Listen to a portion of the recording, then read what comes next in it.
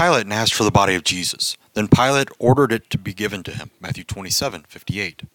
Emboldened by his faith, with none of the apostles' permission, Joseph goes before Pilate. He asks for Jesus' corpse. Being wealthy, he would be allowed an audience with the governor. Even in the first century, money talks. Joseph stands before the Roman governor as a simple Jew seeking to keep the holy Sabbath of the Passover undefiled. He wants the cursed bodies from the crosses taken down. He specifically asks for Jesus' body. Pilate is still reeling from the political firestorm of Jesus' trial. He didn't want to upset things further with the Jewish Sanhedrin by not allowing burial for the condemned, especially at the Passover. Millions of Jews would have rioted had the Romans desecrated the highest feast of the year. Joseph asked and received Jesus' body for burial, a burial that takes over your burial. Amen.